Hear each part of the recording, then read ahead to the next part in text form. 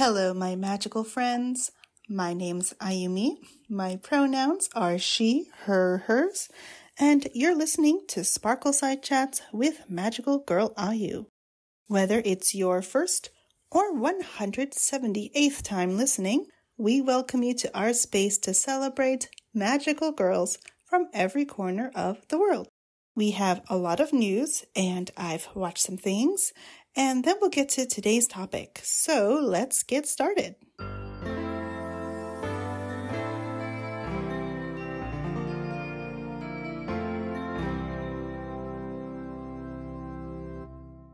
So quite a few different things got announced over the past 2 weeks.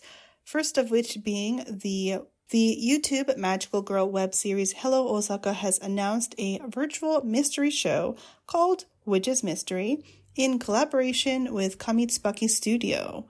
There's more news to come, but it will debut in March of 2024. That's about all we know at the moment. Next, the Magical Girl bullet hell game Magic Chaos or Magikaosu just got announced, and this is a game for people who are fans of games like Touhou Project. And it's just a game with a bunch of Magical Girl characters. It sounds like fun. Next, we got the announcement for the adaptation. Well, we already knew that Maho Aku, or the Magical Girl and Evil Lieutenant, used to be arch enemies. The adaptation was announced last year, but we did get further information, including the first key visual, which is quite lovely. It definitely mimics the style of the comic, but also has that flair that we expect from this particular character designer. So I'm very excited about how this is going to be visually. And we got the announcement of exactly when this is coming out. We knew an adaptation was coming, but we had no idea when, or even if it would be this year. But now we know that it is coming this year. In fact, it's coming out in July. So you can look forward to that.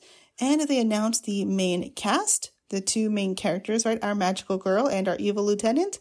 It just so happens that they had already voiced these characters in the drama CD. So it makes sense that they would reprise the roles for this adaptation. We've actually opened up a little book club section in the Sparkle Side Chats server for anyone else who does want to read this comic before, in anticipation. We're just doing a chapter a week, so it's going to be super easy to catch up. So please join us. I'm actually already a little behind, but that's neither here nor there. Okay, and next, in very interesting news, we are getting a novel for Doki Doki Precure. So for anyone who doesn't remember, we did get quite a few novels. These are all junior high school grade level novels for various Precure seasons, as well as 2 seasons who have junior novels. Those would be Gopri and Maho Sky. But yes, this is a new thing. So a novel akin to the past novels that we have gotten will be out for Doki Doki Precure. They've already announced that it's going to be a sequel, which is not always the case. Some of the novels do take place during the course of the show itself, but this one is actually going to be a sequel. We're going to find out what has happened next. This is pretty much definitely in celebration of the 10-year anniversary of Doki Doki Precure. I can't believe it's already gotten to this point, but here we are. And we got some art from the character designer of Doki Pre, Akira Takahashi, so that's super awesome. I'm definitely pumped. I'm excited. I'm currently in the middle of rewatching this season. I will get into that later. But yeah, I'm super into it. I'm so happy that this is happening.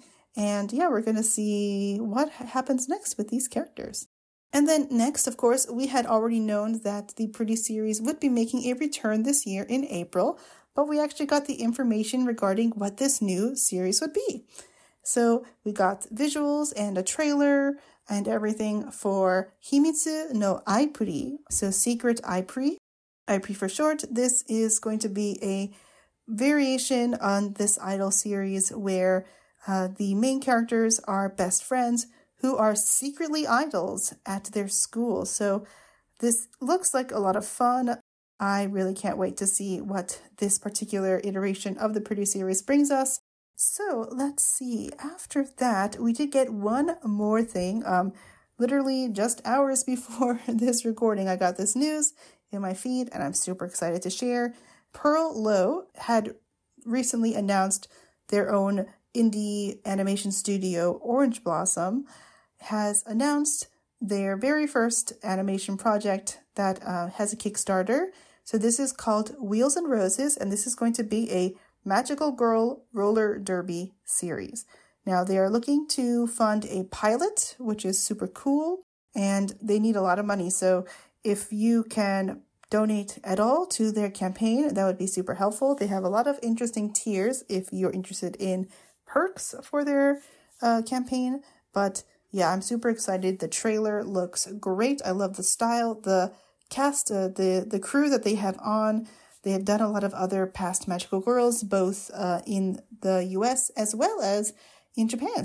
One of the animators worked on Magical Destroyers last year, which is pretty neat. But yeah, so I am like super excited to see this come to fruition. I really, really hope it does.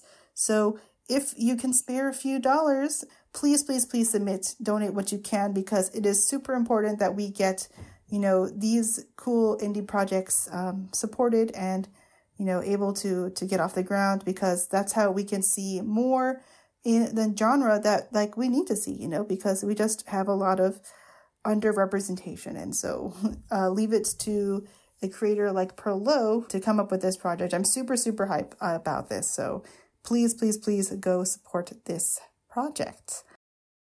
So that is all for the news. So let's get on to what I've been watching. Starting with the seasonals, Magical Girl Aiko is continuing. It's still kind of weird and silly. And like, I know what they're trying to say and I don't agree with what they're trying to say. So it's kind of whatever, but it's only 4 minutes a week. So whatever, I guess. But she did get her update, which was mandated by, I guess, her PR team. And now she has a cancel beam. So that's something. I kind of do like the design of her outfit, though. It's, the fire and everything. It's actually kind of neat. I just wish it wasn't for this, but whatever. Next, I am still getting through Gushing Over Magical Girls. It's still really hard to watch. But yeah, I guess there is some plot there. But yeah, it's still something I'm watching, still something I'm trying to figure out if it's ever going to be worth discussing on the podcast or not. I'm at this point kind of leaning more towards not, but we'll see. I'm getting through it. I don't have anything new to say in particular about this week's episode. It's just like, yeah, okay. I wish there weren't any kids involved in this particular episode, but that's what this show is. So anyway, moving on. Hirogaru Sky Precure, Soaring Sky Precure, did end last weekend with a very, very tearful goodbye. It was such a delightful season, such a fun story, and I had just so much fun. The ending and the battle and stuff was just like totally wild, and there were just so many interesting things going on that just got you really, really pumped. I mean, the episode before last, episode 49, we got something that happened for the first time in the entire series, the entire franchise, which is neat. And based on the reaction that we have heard about from children about it, I don't think they're going to necessarily do that anytime soon again, but it's neat that they did that one time, even if it was for like 5 minutes of one episode. Still, it was a really fun way to, celebrate Precure being around for 20 years. It was just such a nice season, and we can see so much about what is coming next for the genre based on what this season was. So I'm really excited about it, and I'm excited, when I get to cover it on the podcast itself, it'll be really fun. Next, Komi Witch Lara Season 2 is still going, still putting its episodes week by week on YouTube, so I have been continuing to watch. Again, I don't understand Korean. I am flying by the seat of my pants, / depending on the auto-translated subtitles, which are, they're auto-translated subtitles. But still, I'm enjoying the story and understanding enough to, get excited about things and so on. There are some other characters now at this point that I really feel like might end up also becoming full magical girls and maybe magical boys. Now, I say full-fledged because everyone in this world already does use magic, but the the levels to which they use magic to become a komi witch is a bit different. So there is that. And then before we go, I did finish watching some things. So the first thing being something I actually had mentioned when it first debuted last year, which is Magical Girl Pure Angel. So this is a YouTube mini drama series done by the dance troupe Vipera. And so there are only 2 episodes, and each episode is split into 2 parts, part A, part B.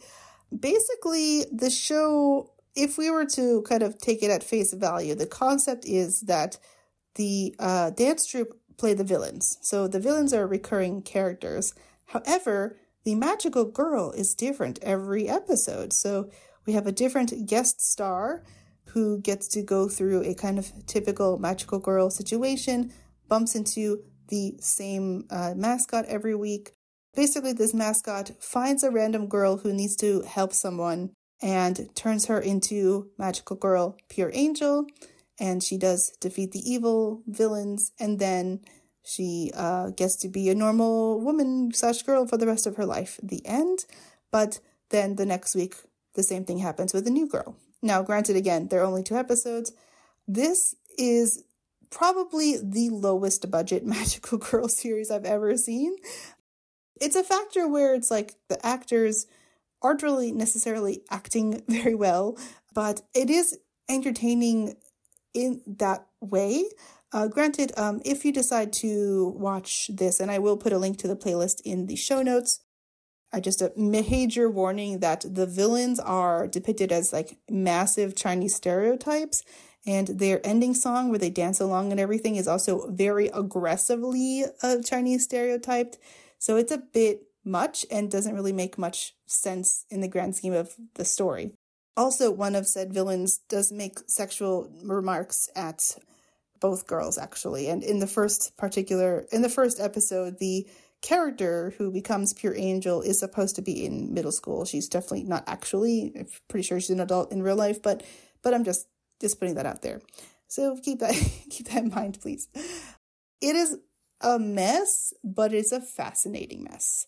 So yeah, that's Magical Girl Pure Angel. And then I actually forgot to mention this last episode, but I finished watching Delicious Party Precure for the second time. To be more specific, I watched it as my spouse's first time. And it was the first time my spouse finished a full-length season of Precure. They've now also watched Otana Precure with me. Yeah, they are totally sold. They get Precure now. I just need to mostly report on their reaction because I already knew I loved Delicious Party, but it was just as fun the second time around. I just had a great time, and I really enjoyed seeing, the love of my life also enjoying Precure. We have now moved on to watching Doki Doki Precure because they had seen in a Japanese ranking website, I don't know which one, that according to that website, it was the best season of all the seasons. So they wanted to check it out. So I'm excited for that. That's going to be a lot of fun. So far, so good. They're really enjoying it. So I'm just like over the moon, so happy that this turn of events has happened, and I truly don't care what anyone thinks about Delicious Party Precure in the negative, because it's the season that got my beloved into Precure. And then last but not least, I finished watching Dekaboko Matcha, which aired last season, and it was just okay. Like, all in all, it's a fine thing to watch, I guess. There are certainly a lot of jokes that don't land for me, just putting that out there. There's a lot of bathroom humor I really don't mess with, but the characters are charming enough, and there is definitely a lot of humor in how badly basically every male character is treated, except for the one who is actually a good dad. I don't really have much else to say about it. The ending is pretty open-ended. It could easily just end there and there not be a sequel, but they might be able to fit that in. They certainly left those crumbs there, and you can certainly observe them if you read the comic, I'm sure. So it would be interesting. If they do make a season 2, I'll watch it, but it's not necessarily something I'm like a super hype about. But yes, oh goodness, I did watch a lot, didn't I? So that is everything for that, and now we can move on to today's topic.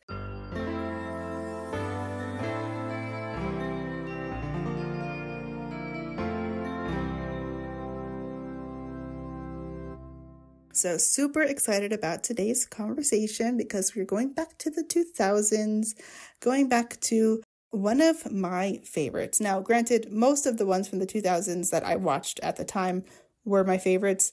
There's a lot of good ones. But yeah, we are going to start talking about Sugar Rune. I say start because today we're going to be only talking about the first half. So the second half we'll get to later.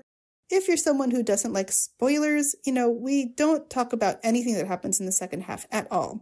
So you won't be spoiled for that.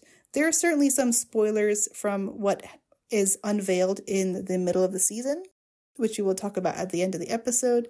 So, when we get to that, you can certainly skip ahead if you would like, or just stop listening at that point. I totally understand. But that's the spoiler warning aspect there.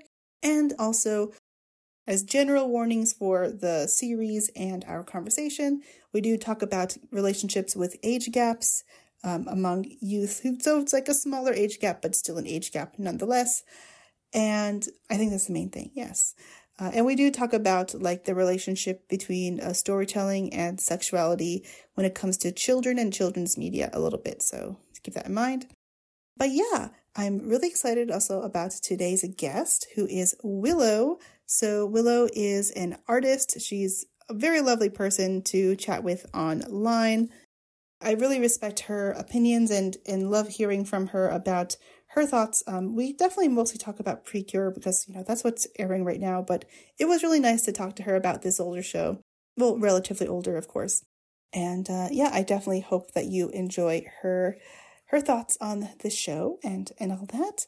But yes, I don't think there's anything else I have to say up top here. So let's get into today's chat with Willow about Sugar Rune Part 1.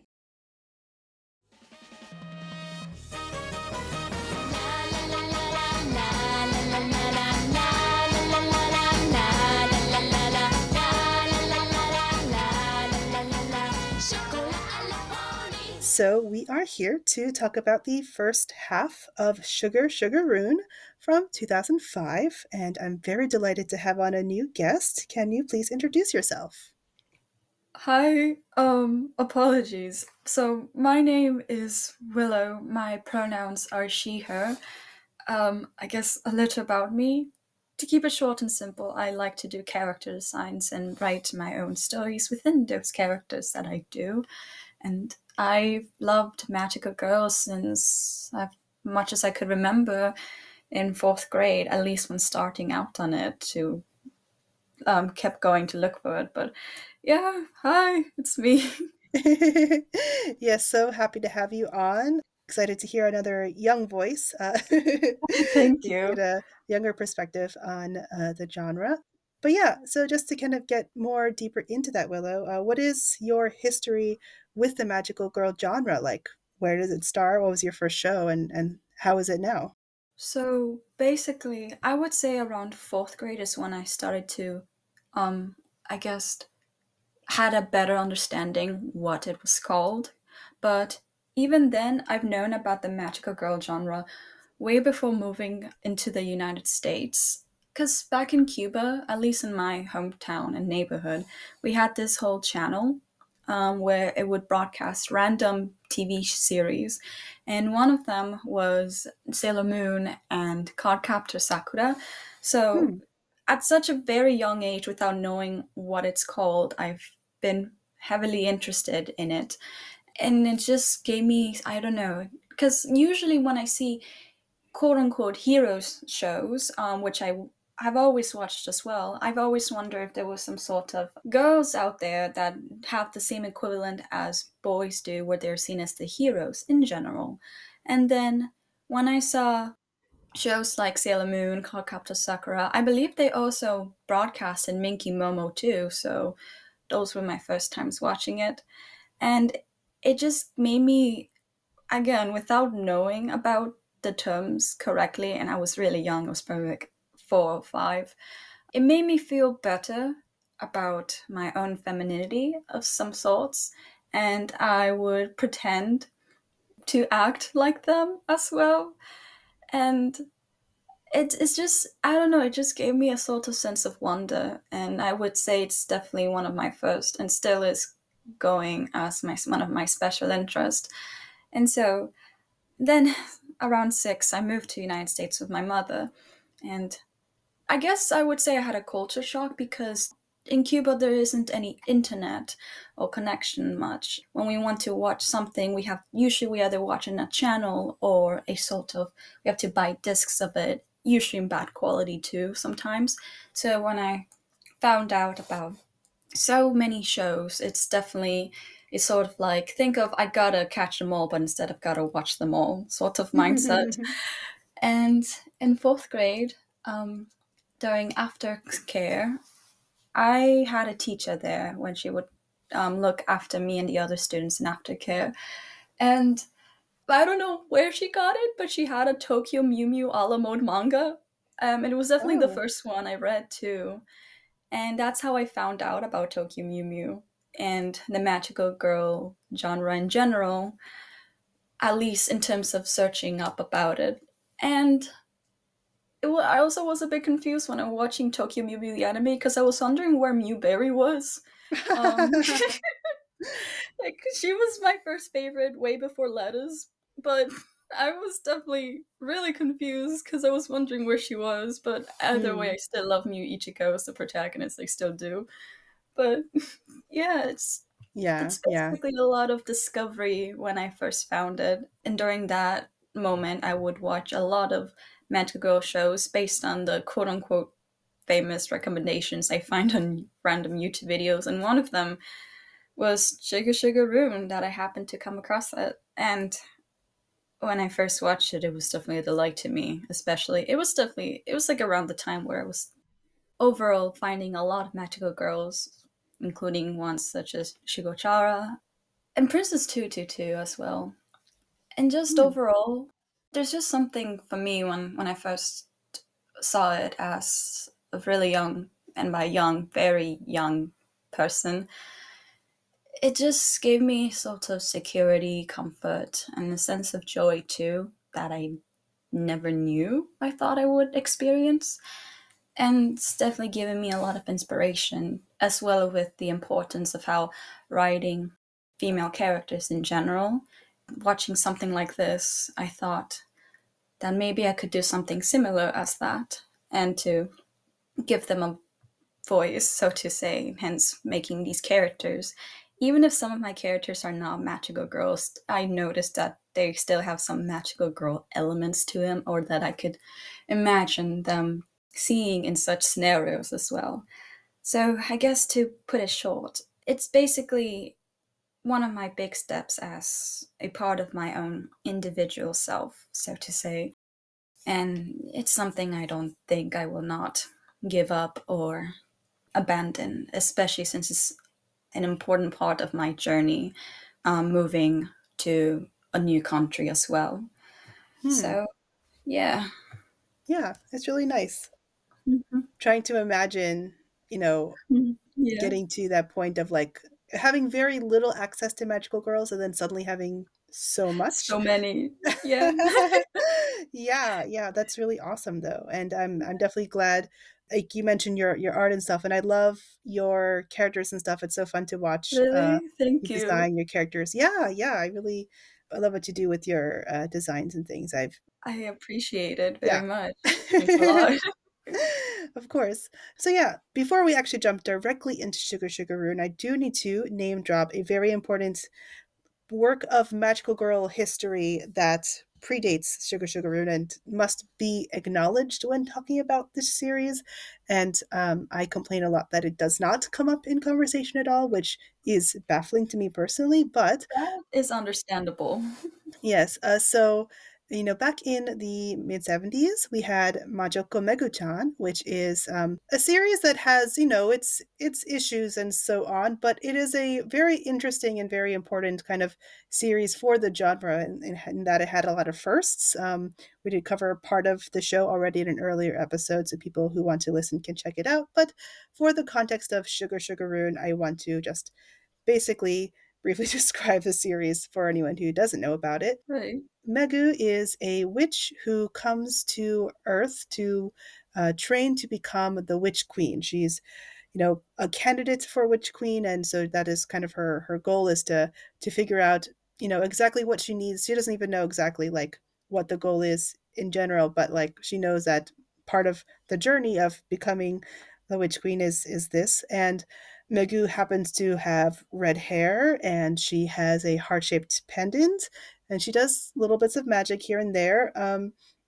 And quickly after her arrival, well, a rival character in Non shows up who is mostly blue. In fact, her skin is pale white. And she has a yellow diamond pendant. And she is also a witch who is, trying to become the Witch Queen. And their series, it's not like about their rivalry per se, but it is a major part Right. of their series. It's mostly about, Begu learning about humanity and becoming more human like. And no one also learns a lot of that as well. But yeah, it's like this whole thing about how, like, which world is this completely other place compared to the human world, and, the cultures and all of that. And so, you watch a show and then you see Sugar Rune and you go, hold on a second. Because Sugar Rune is a series, originally a comic by Moyoko Anno, about two witches who are coming to Earth because they are candidates to become witch queens. One of them will become the queen of the magic world. Currently, Vanilla's mother is the queen, right? Queen Candy. And Chocolat is our protagonist. She is mostly pink, but she has red hair and she has a heart shaped pendant. And Vanilla has a yellow diamond shaped pendant. She wears mostly purple, but also some blue, and also has very light colored hair. But one thing that's majorly different is the kind of goals and everything. So they are witches. They are also best friends with completely opposite personalities. And they have determined that even though they are both, competing to become the queen of the magic world, they will not risk their own friendship over it. Like they will always be best friends no matter what. And part of this goal is actually quite economical in that they have to collect hearts from boys. So they themselves are young girls, right? They are in Mm-hmm. the fourth grade or fifth grade, and they have to collect the hearts of boys. And doing so actually racks them quite a literal currency in the witch world because depending on the level of love that the boy feels when they capture the heart from various colors, whatever, the actual value, the monetary value of the heart increases as well. So it's a very interesting premise for a lot of reasons, but it's also like one of our latest in like actual Majoko series. Like there is an episode Right. where Chocolat is called a Majoko, so it's a pretty important series for that reason before we get into like full hero mode at this time. So I yeah. get it. So yeah, Yeah. so Willow, can you tell us more about how you got into Sugar Rune? I think I've explained it before, and before I do, you once you were describing Megu-chan, I believe. Yeah, the similarities are they're really similar. I'll check that out later. But as for Sugar Rune, my history with this series, it's definitely it's how to describe it because I do have interesting memories of it. Because I would say when I first watched it, again I was really young, also in elementary as well. I guess I would say around fourth or fifth grade. Around there's when I watched it. I didn't notice the problematic aspects first yet. It was just Mhm. the whole time I was like, oh look, it's witches stealing the hearts of getting the hearts of boys and stuff, and a lot of Candyland instances and themes within the names and environments here and there. But then when I slowly grow up is when I go, okay, I'm seeing some critiques here and there that maybe could have done better in this aspect of the series, but overall, it's really entertaining and I still love it very much. It's just a matter of look out for this sort of problematic aspect of the show. But as for history, or at least the good aspects of the show, when I love something, or at least when I before I found out about Magical Girls, my one of my special interests was is fairy tales, still is, and usually not all the time, but a good portion of the time when I really love something, I just naturally I connected or sense a sort of pattern that I can see a sort of similarity within fairy tale tropes because I do kind of see it a lot used very often in many medias. Not all, of course, but a good portion of so. Sugar Rune is definitely not an exception from it. So Sugar Rune, when I was finding out about it, when I first heard about it, it caught my attention where the whole concept of gaining the love of specifically boys as well, which caught my attention as well because when it comes to that sort of concept, even if it's again done before or not, it usually when I think of that concept, or at least it's usually used with like quote unquote sweeter tropes.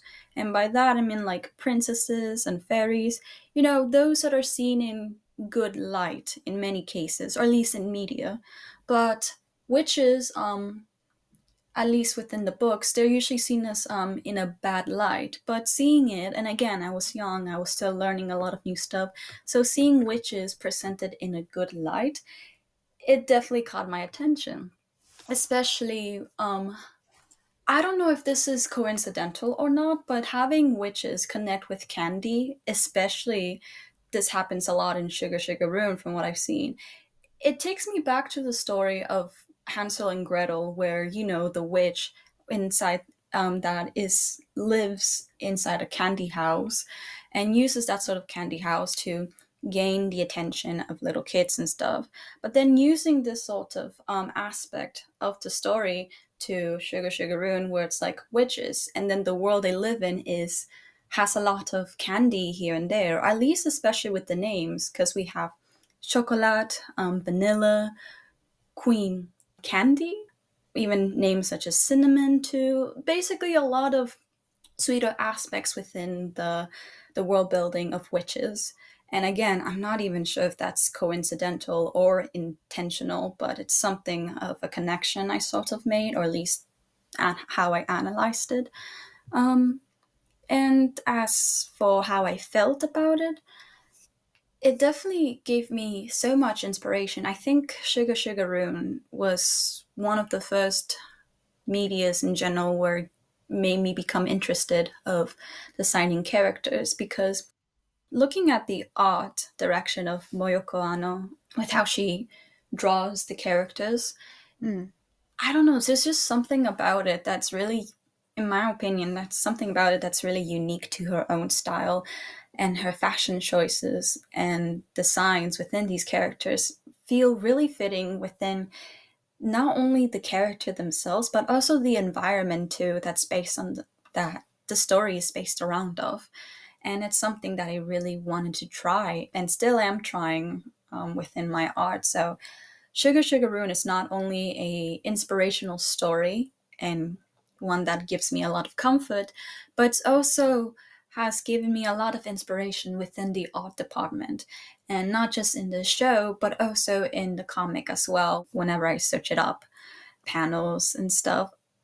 And it's just overall, and I think the world building within it, it also gives, or at least it plays a lot within childhood innocence or playfulness too. And in such, the witches do have a little bit of pointy ears, and I feel like they act a lot like fairies to a point, at least with the sort of playful fae, as how they would describe it. So it's just, it is quite an interesting direction within the witch tropes as well, because again, witches are usually depicted in bad light. And right now, we are seeing a lot of different directions within the witch tropes. And Sugar Rune, I definitely do feel, is one of those directions that should definitely give some sort of attention to. I also did had a sort of connection, or at least I felt, I guess, compelled with Chocolate and Vanilla as characters themselves. I really love their dynamic very much. It's definitely one of the biggest highlights of the series themselves. Hmm. And the story in general, as I did love the world building, and I cannot wait until I'm able to read the comic of Sugar Rune, because it's been on my mind for quite a while. But yeah, I guess I would say that's my history of it, with Sugar Rune. Hmm. Yeah, I think it's really interesting what you said about like the witches having this positive connection and association with candy and things, because that Mm-hmm. is kind of like a very magical girl thing. Like, the origin of the genre stemming from a good witch kind of Right, story and kind of going on from there and having these like cute little witches. That's how the magical was kind of right. invented. I mean, the kind of like food and candy association and stuff, that's like very, very deliberate throughout the whole Mm-hmm. thing. Like even their Japanese names, if you will, when they come to Earth, are also like just more food puns and things. So there's just like a lot of silliness all around in that regard. Oh, actually, speaking of which, you should probably just point it out because this is something that comes up a lot, I think, for English speakers and especially Oh, Americans. okay. So Chocolat Meilleur is, Chocolat's like surname in the magic world. Meilleur means better. And then Vanilla's surname is Mieux, which means best. And, that's cute and all. But when they come to Earth, they can't have those names. So Oh, their caretaker, Rockin' Robin, who is also a wild and hilarious character, I love them. he gives them the surnames Kato and Aisu, respectively, which makes their names a pun on gato chocolat or chocolate cake and barina Mhm. aisu or vanilla ice cream. Right. But because aisu is short for ice cream in Japanese, a lot of people get confused when they see that Vanilla's name is Vanilla Ice, and there's like a whole lot of jokes in the fandom about the rapper instead. They just kind of like go to that first, which is silly, but I kind of feel like I have to mention that. Anyway, Right. It's not important, whimsy. but yeah, No, no, yeah. definitely important. Definitely. But yeah, so this show we see like very similar to Megu-chan. It's a show about these two witches learning how the human world is so different from their world. I mean, the first thing just being that Chocolat was like super popular, especially with the boys back home, and then she comes Right. to Earth and like human boys do not like her approach at all. And so she thought that this would be a breeze, like she could steal hearts no problem, but it's actually very difficult for her. Meanwhile, Vanilla is not popular back in the magic world because she's super shy and soft spoken and really a bit of a scaredy cat. And on Earth, that is actually a huge, I should say not Earth, it's in Japan, right? But in Japan, Right. that really works out for her in that a lot of the boys just think that's like super charming. And yeah, they're just, she has no problem getting hearts every day. And she still wants it to be like a fair trade and stuff, a fair game. And they also each get familiars with them. So Vanilla gets Blanca, who's this white mouse who is very, very, very rude, especially to Too Chocolat. chocolate. Oh. Yes.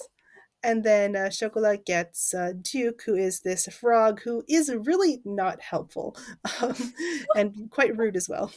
But there's a lot of fun dynamics with the four of them. Just yeah, throughout the different episodes, they have all these different kind of little adventures. They also have this catalog which is full of different items that they can buy with the money they are making, collecting hearts, using a cure, which is the currency of the magic world, to buy things that will hopefully help them to get even more hearts, is the idea. And some episodes are them like getting something like that and it like just not working out for one reason or another, and there being a lot of silliness there. But one thing that's very clear from, very early on is that, they are allowed to take as many hearts as they want because human hearts come in like, they're like basically infinite supply, more or less. There is a Right. limit, which Chocolat learns later, but generally speaking, their hearts will grow back, so to speak. So that's why they can take so many of them.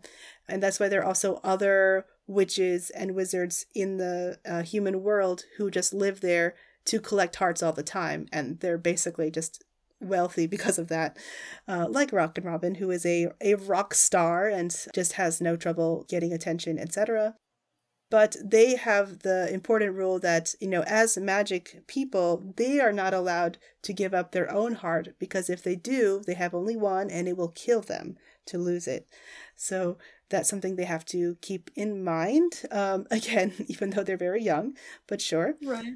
And at first, it doesn't seem to be a problem, except there's this one guy at school who's part of the Mm-hmm. junior high school branch of the school named Pierre, who is called a prince by this fan club of his, who are called the members. And they're all very threatened by Chocolat in particular. And Chocolat seems at first to like not get along with Pierre, but she keeps being fascinated by him throughout the show. So yeah, were there any particular like episodes early on that you wanted to talk about as far as like, different adventures they have? Let's see if I recall. I don't know why, but I definitely love again, not sure why, but I generally love the start of the series, especially when it's like, how to describe it, the calm before the storm, where the girls are getting adjusted to this new environment for them. And I just find it really funny how Chocolat find out that the human world, or at least as you said, in Japan, because I think that's the location where they are, Yeah. is really different in back in the witch world, where again Chocolat is gonna have a lot of trouble sealing hearts, while vanilla is a breeze for her. And as for the any other particular parts, because I don't know, something about me that where like I do remember certain points here and there, but I don't remember the exact numbers of the episode. So it's more of like I remember this portion of the series. Do I know the number of the episode where it took place? No, but I remember. That's important. Um, Well, that's I okay. guess. Like, was there any particular, just from like a description, is there anything that like comes to mind? For example, the kind of way that the characters, like especially Chocolat, of course, Mhm. view the even the act of like capturing hearts is very interesting. Right. And one thing that's like really funny is that like as far as the kind of range and stuff, the cheapest possible heart that you can collect is yellow, and it's called Piss Heart, which is very funny. Right. And Remember. it's like basically worthless, and it's just like a heart of surprise. But when Chocolat first sees one, she gets super excited and goes for it, right? And then in episode 3, we actually get an episode, that's the episode where she first gets a heart that's like genuine. Like at this point, a lot of the hearts they change, for vanilla, no problem, right? So like the Right. next level is orange and then pink. So she gets a lot of orange and pink hearts all the time. But for Chocolat, it's a lot more difficult. And this boy at the school newspaper, Nishitani, gets a crush on Chocolat as he's trying to learn about these mysterious new girls at school.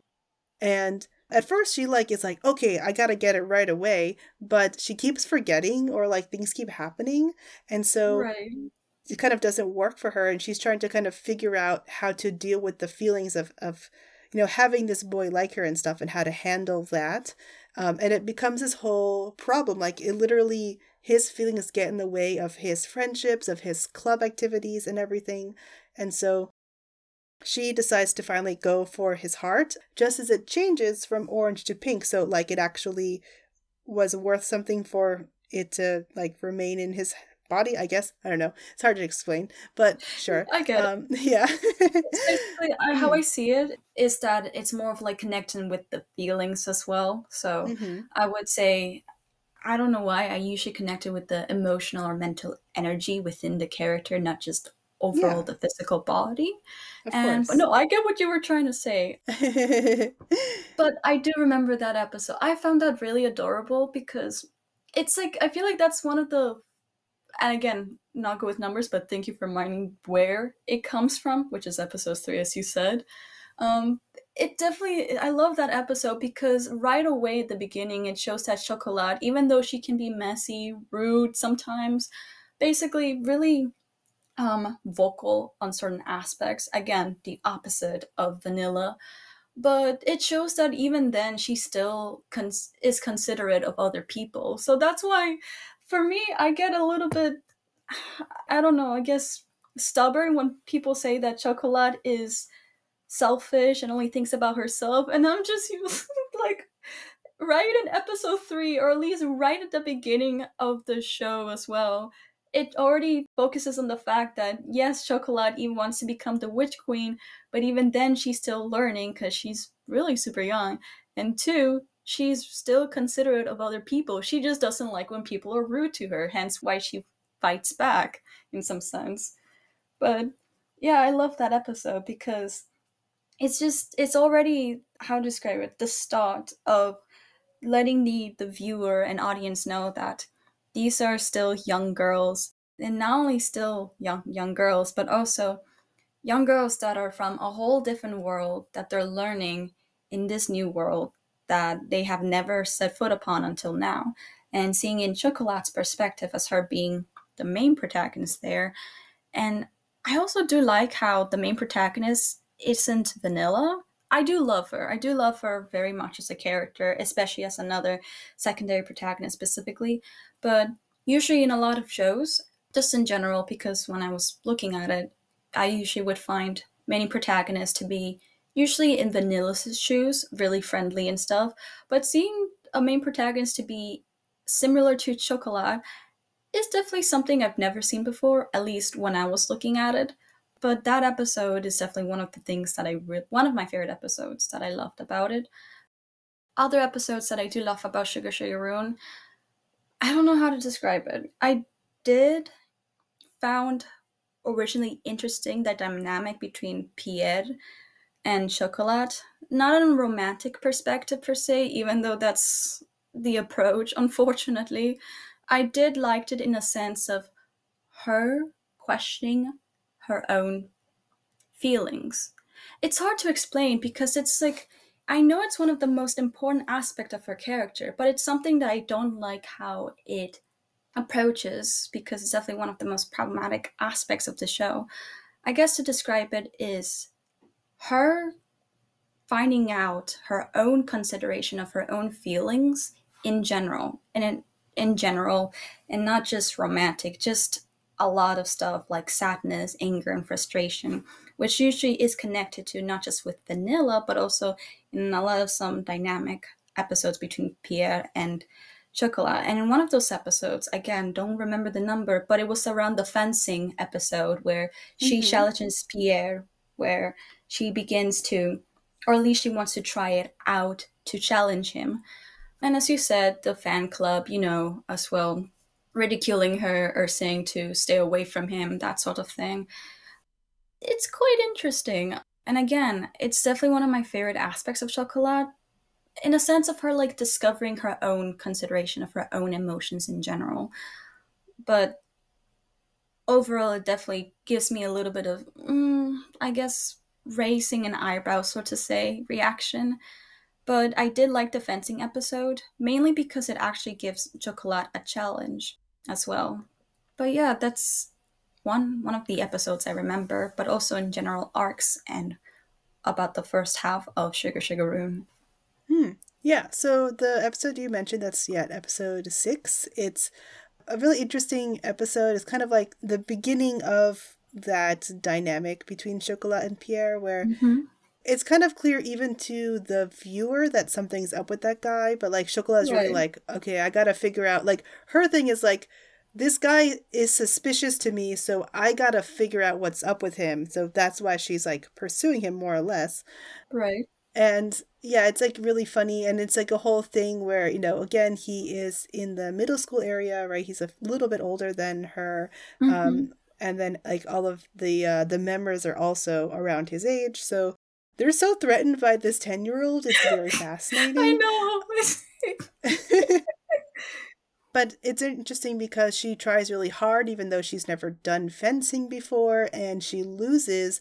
But, like, even so, she still gets the attention of a lot of the boys and so on. Right. And what's really interesting is like I think what you mentioned about like, her at the beginning, people thinking that Chocolat is selfish. It's like, yeah, she's selfish for like 5 minutes and then like the whole show is her character development. That's why you watch a TV show. But whatever. And she's definitely got a lot going on as far as what she is trying to do because like she has a very different relationship to even the whole candidacy than Vanilla does because Vanilla is a princess, technically speaking, right? Her mother is the current Right. queen. Meanwhile, Chocola's mother, Cinnamon, has passed away. It happened when she was so young, and Cinnamon was also another candidate as well. So it was like Cinnamon versus Candy, but they were also friends from everyone's understanding. She also is trying to go on this journey of like understanding the past, understanding what happened, understanding, magical history in a way. And so we're kind of going on that journey with her. But yeah, like a lot of her stuff is her, learning about all kinds of things. And another thing that happens in the show that doesn't happen in the comic, which is again also excellent, like literally an award winning comic. So if you haven't read it, please check it out. But, one thing that the series does that's very interesting is they introduce a few new colors to the spectrum of hearts. One of them is the Heart of Friendship, which occurs in episode 9. There's this recurring character, Akira. There are a few different kids in their class that they interact with a lot, but Akira is interesting because he saw the witches fall down to Earth and has been screaming about aliens ever since. And so he's seen often like asking Chocolat if she's an alien and trying to get proof that they're aliens and all this silly nonsense. It's very funny. But in this particular episode, this is where we kind of learn about his own backstory. His father works abroad a lot, so he's away a lot of the time. So he's alone with his own dog, Hiroshi, and his dog goes missing at one point, and so they have to go on this kind of journey to try to find this poor dog, and it works, and they end up able to find him through a bit of magic, but yeah, it was like a very sweet episode, and all the work that they put into trying to find the dog has kind of awakened this green heart in Akira, which she does also take.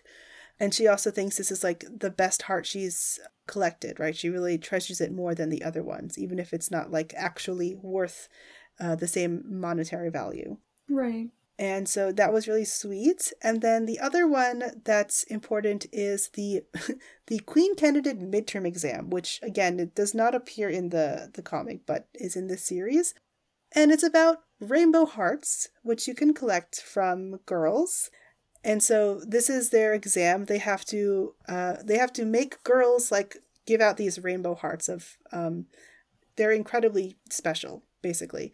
And it's very interesting because it's a whole thing about like they have to collect them throughout the day. There's this kind of like, it's still a rivalry, but they have to figure out how to get all the girls in school to be, especially happy and pleased with their own thing. And it's like literally like a friendship challenge, which is really interesting and very sweet.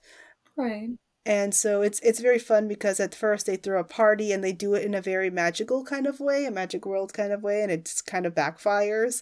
It's very Halloween-like, which of course when we get to Halloween they are very successful in that regard. But here they have to like make a very cute party instead, and they invite absolutely everyone.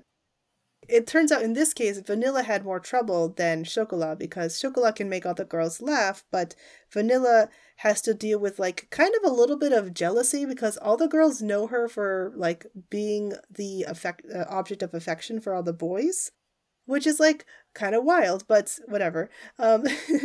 So Yeah. yeah, they do both work really hard. So Chocolat makes sure that Vanilla also earns the hearts that she's trying so hard to get. But in the end, Chocolat is the winner, and she gets a broomstick from Queen Candy, which is very exciting for her. But yeah. After that, we get the introduction of, well, we had already met them before, but O and Sol, who are the two boys from the magic world who are just absolutely in love with Chocolat, and are both insisting that they're going to marry her someday. I remember. Yes, they have been requested by Queen Candy to come to the human world and disguise themselves as Chocolat's cousins in order to deal with the fact that there is some sort of presence that is nearby, some sort of possible threat. So, them being, boys who identify very much as like knights is, yeah, very interesting. They take it Right. upon themselves to protect mostly Chocolat, but technically they're also supposed to protect Vanilla. So that also gets into them some stuff because they are also going after girls' hearts at school. They are closer in age to Pierre, so they kind of are trying to deal Yeah. with that as well. Yeah. The episodes that you mentioned with the green and rainbow heart, I also, it's definitely such important episodes as well. And as you said, even though the midterm exam wasn't in the comic itself, it's still something like really, how to describe it, overall still happy that they included it somewhere or another, because I do love the idea that even though, as you mentioned, these hearts, or at least especially the green one, that they're not, how to describe it, they're not as similar as the other ones where it's like catching quite literally the love or crushes of these boys. It's still something that makes me feel really much more relieved that they still focus on the aspect of friendship, at least loving someone really much, that you don't see them romantically, but still see them special even when you see them platonically. So it's definitely sort of comfort, especially for me personally, since I follow around the Arrow Ace spectrum. Looking back at it, as you said, and slowly remembering it too, it definitely gives me a sort of, even when it, again, not intentional, it's still something that gives me a sort of comfort of my own identity, or just in general of people that, even if they don't identify the same as me, it gives them at least a sort of reassurance that loving someone platonically is still as equal or as important as loving someone romantically. So I do love that they focus on this aspect of relationships with other people outside of romance love. Yeah, totally, totally. I think it is definitely very important to acknowledge, like, again, I mean, we're talking about giving monetary value to love in general, which is a little wild. That's the whole premise of the show, though. Yeah. The fact that they are applying friendship to that as well is really nice to see as an addition, and I think that was quite intentional of them to like add that aspect. Because, like, I mean, there are definitely some things going on that are interesting about the focus on romantic love in the original. But yeah, I do think that since they had the chance to explore a little bit further, I think it was a nice addition to the lore, really.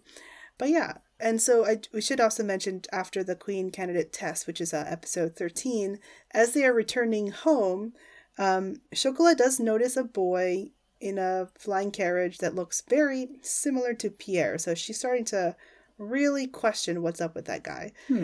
So there is that. We get some other silliness. We also get the introduction, like the proper introduction of Chocolat's grandfather, who is a party animal of an old man, really wears out this poor girl, and just causes all sorts of trouble. It's really wild, but sure.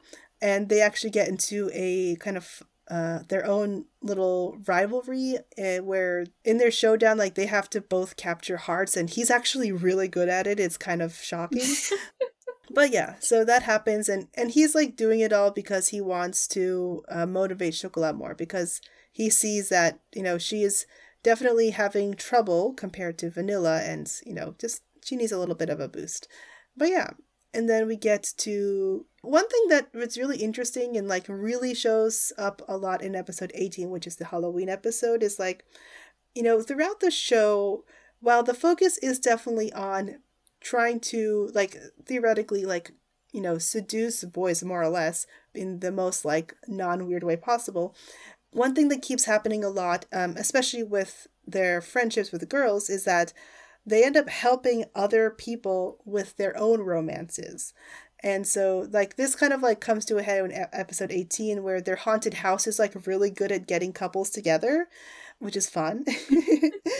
Yeah. And one thing that happens that we didn't like actually describe is when they want to see what someone's heart color is like, they kind of have to make the peace sign over Right. their eye.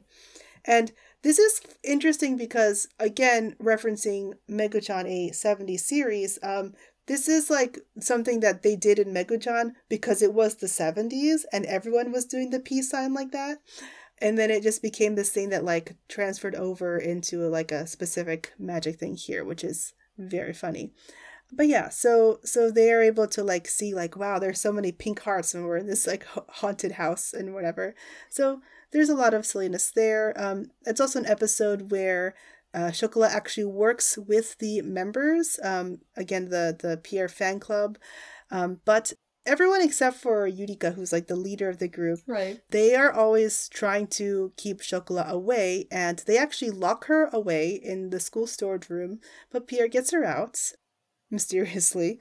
And then Yurika also shows up, and this is where Chocolat sees for the first time. Vanilla had gotten the chance to see this earlier, but this is Chocolat's first time seeing that Yurika has a black heart, or a noir heart.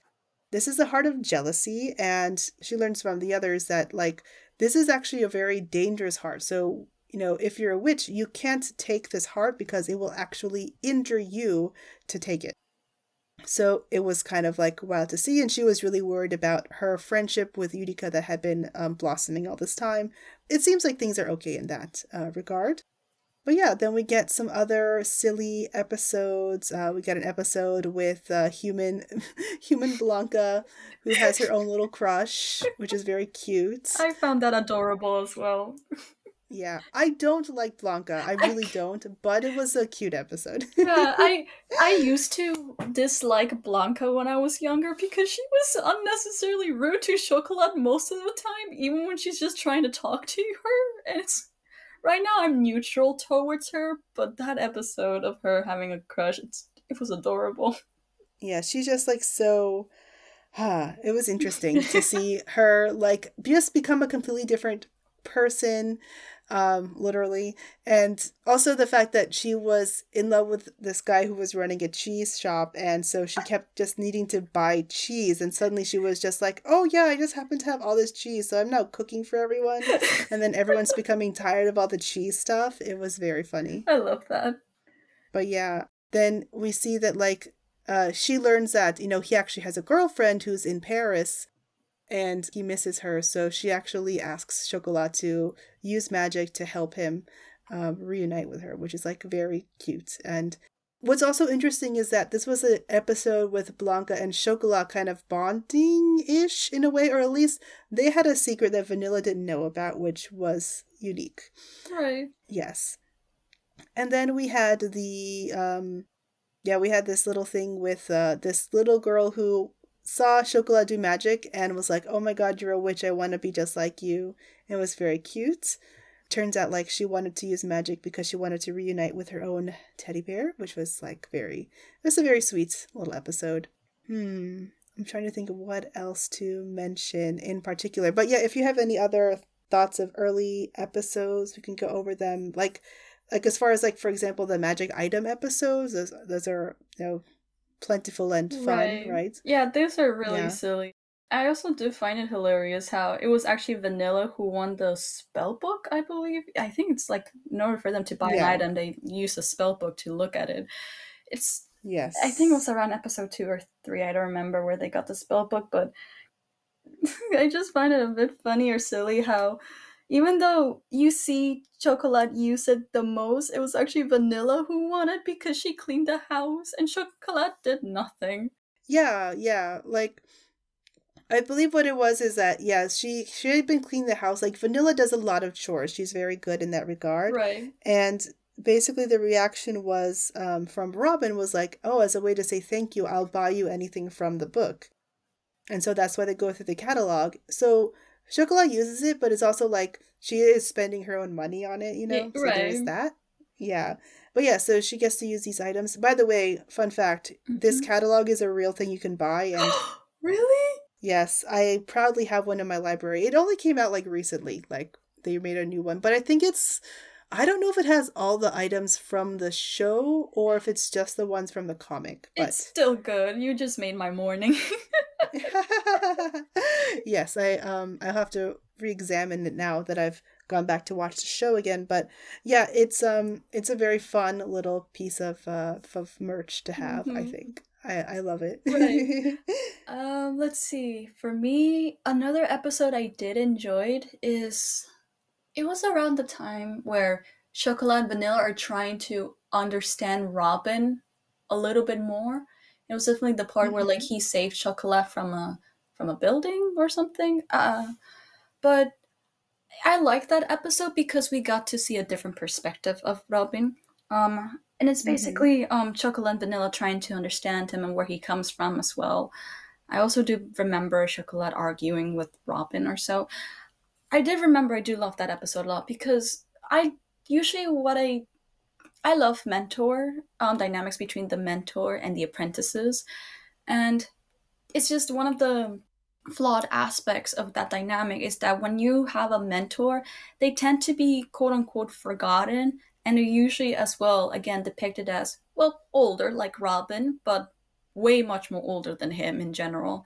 Usually like elderly people and stuff.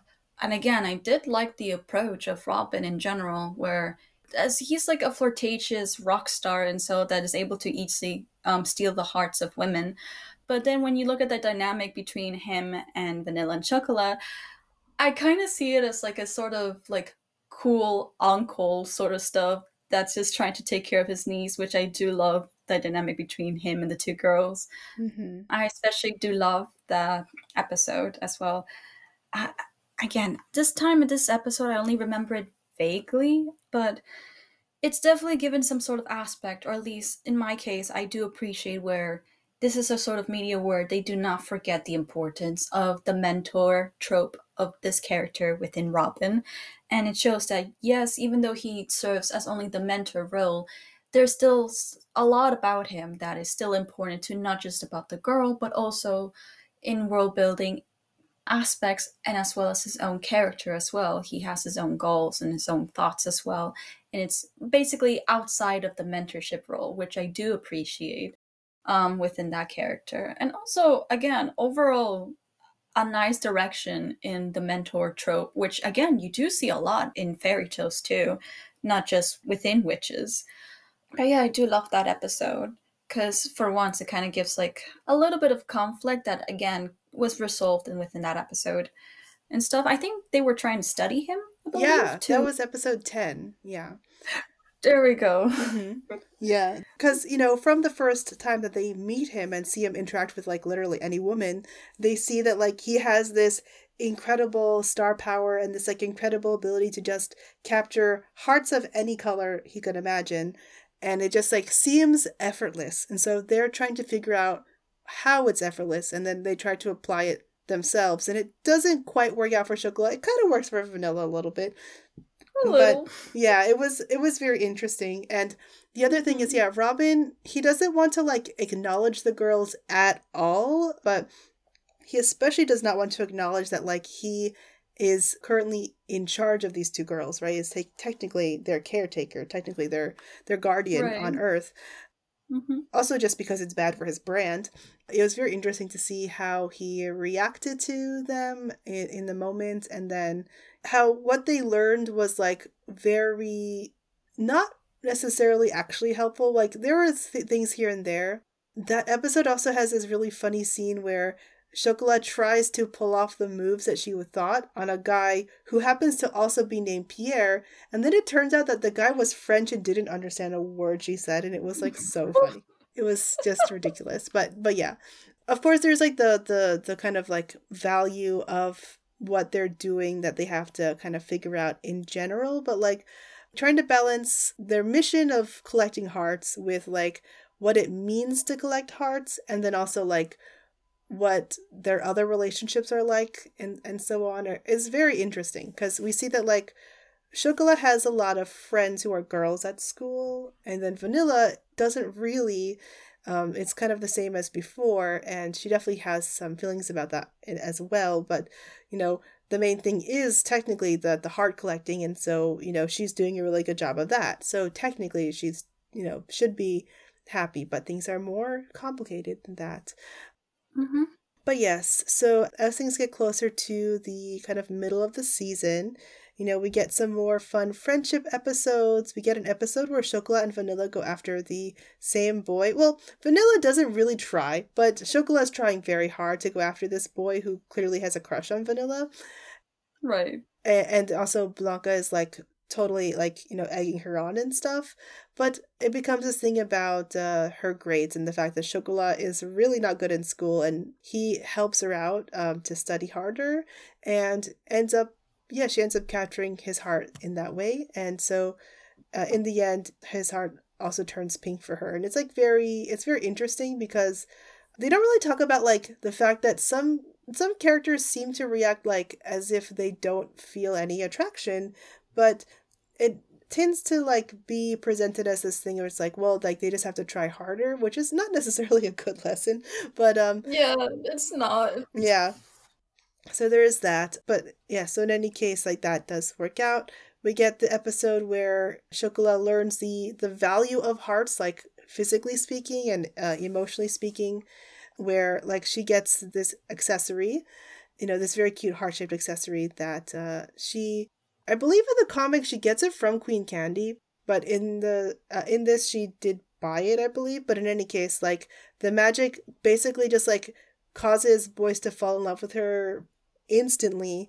And so she keeps just collecting and collecting hearts, and she's just like having a ball at it. And then she realizes that like, by the end of the day, all the boys at school are just exhausted and look almost like undead. And it's because, their hearts are energy, and she is taking their energy, like quite literally.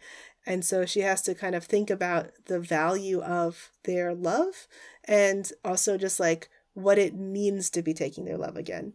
But yeah, and then we get to this whole a bunch of secrets in episode 25, which is Pierre's secret and the diary secret.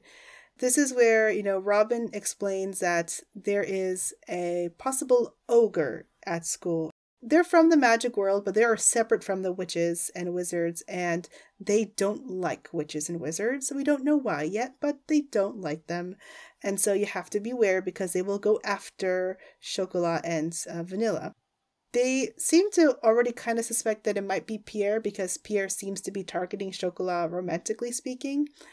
At the same time, Chocolat is trying to figure out her own stuff, and she has this diary that belonged to her mother, but it's locked away and no one knows where the key is. So she buys this paper that gives her the ability to look at the first page only of the diary. But it's enough for her to kind of like get to technically see her mother as her mother speaks aloud to her, and she sees her, and it's like very, very emotional for her. But the advice that her mother gives her about this, whole ordeal is to really appreciate every heart that she earns and like understand the value of it and show thanks for it. So it's a very sweet episode for that. Right. But yeah. The values, again, even though it's quite a little absurd how the love of someone already has a sort of quite literally a physical value to it where they can be sold. I definitely did side that moment between Cinnamon and Chocolat and her mother saying that you have to appreciate what you got of any sort of heart that you gained, even though she stole them. But basically, I the hearts having some sort of value to them. I definitely do see it as a sort of allegory of that. No matter how quote unquote lesser your heart is, it's still something worth gaining, so to say. It's a sort of advice where you cherish the kinds of things that people think about you in a good way, of course. I don't know, it's just the idea of someone cherishing you and appreciating you based on the value of hearts, no matter how big or little they are, it's still overall something in the end. And in my opinion, it's better than nothing.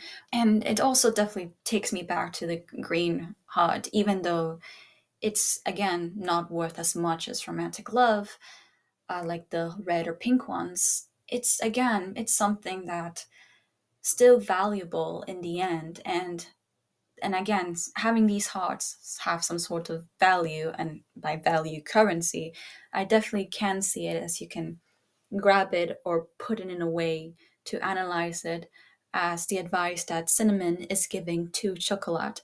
Whichever heart you gain from someone, whether it be coincidental, intentional, or unintentional, it's still something worth cherishing or even giving it a sort of embrace towards it. They see you as a person worth being cherished and accepted and loved for. And love comes in many different sorts of forms. It ranges from platonic, romantic, even queer platonic as well, and familial love as well. And you can also, dare I say, give some sort of love to your own pets. And love can be put into something that you can create or take care of as well. It comes in many different shapes and forms. So, cinnamon giving that advice to chocolate definitely means a lot to me. And cinnamon reminds me of my mother too. So it's definitely a double point of personal aspects to it. I don't know. It's just that the way I compare it, cinnamon's a sort of motherhood that I see, that you accept what you get. And the things that you get is something worth to look at before you judge it and disregard it. And my mother is definitely has that sort of same sort of mindset, because she knows her boundaries, but she also knows what is best for her and what is something that's worth to be satisfied over, even if it's something as little as, I don't know, basically something that is seen as lesser than the riches, the money, the fame, and any sort of grand entry that people would fawn over. My mother, and just like cinnamon, is how I see it. She cares about many things, and that's something I want to aspire to be. The things that you get is what you get, but not out of malice or any sort of thing that you can see as poor, but rather what makes it special for you is because you're able to accept the fact that it was given for you, in a sense. And of course, if you don't want something that you feel like isn't qualified for you, that's definitely valid. But the thought of someone giving it to me, putting that sort of effort and time for me, or even for someone else too, it's definitely, I don't know, it just gives me a sense of joy that I do love and that I appreciate within that message. And that I think might be an allegory to that within the values of these hearts in the series. Yeah. It's interesting. I didn't really think about it until like this conversation, but kind of looking back, because for me, I watched this series like originally, not in completion because it was like harder to find shows online at the time, but Right. when it was coming out, I was trying my best to watch episodes when I was like in high school or whatever. And you Mm-hmm. know, in hindsight, I think that like this kind of lesson definitely affected how I approached romance, because in high school, I was one of those people that like basically just never had love. And it was like I loved a lot of people. I understood the value of my love and my feelings for people, even if I was rejected. And Right. so I didn't actually start to get to date until college. Like I had one partner when I was a freshman, and then like that only lasted for a few Of months, and then course. whatever. And then in college, what happened was like by college, I had this policy of like, if someone asks me out, I'm probably always going to say yes, because they went through that effort and they must like have at least some sort of feeling that should be appreciated by, saying yes or whatever. That did change over Right. time as like reality set in, Yeah, I but like get still it. it was like a thing that like I did go on a few dates early in my young adulthood of with people who, they approached me, and sometimes I barely even knew who they were, but it was still like, oh yeah, I want to show that I appreciate that they have these feelings towards me, and then I want to figure out if there's anything here, like I basically to give them a chance, right? So yeah, Mhm. that must have like been affected by the show, which I just like did not occur to me until just now, which is Right. fun. But yes, so most of the show does deal with orange and pink hearts, which are the kind of main thing the girls are collecting, but there are higher levels of hearts, and one of them is red. So, episode 27, we do get the crimson heart for the first time. Akira's cousin, Miharu, who's like this very young boy, starts to become very fond of Chocolat, and like it's like this thing where it's like again not really taken like super seriously in that it's like, well, yeah, he's a little boy, but when that happens, like Chocolat gladly accepts his heart, and it's very sweet. Right. It's just like a generally very sweet episode about her kind of connecting to this human boy because they both miss their mothers. Yeah, it's like this just very interesting little kind of story that's like not necessarily important in the long run, but it's still just like, huh, that's cute. And like in general, when they take their hearts, like those feelings literally do disappear, and that sometimes actually is like good for the people, which I also find fascinating. Right. Yeah. So then we get to the last two episodes of the mid season here, which is where things start to really Hmm. escalate. So we know Pierre is suspicious. He might be an ogre, but we don't have proof yet.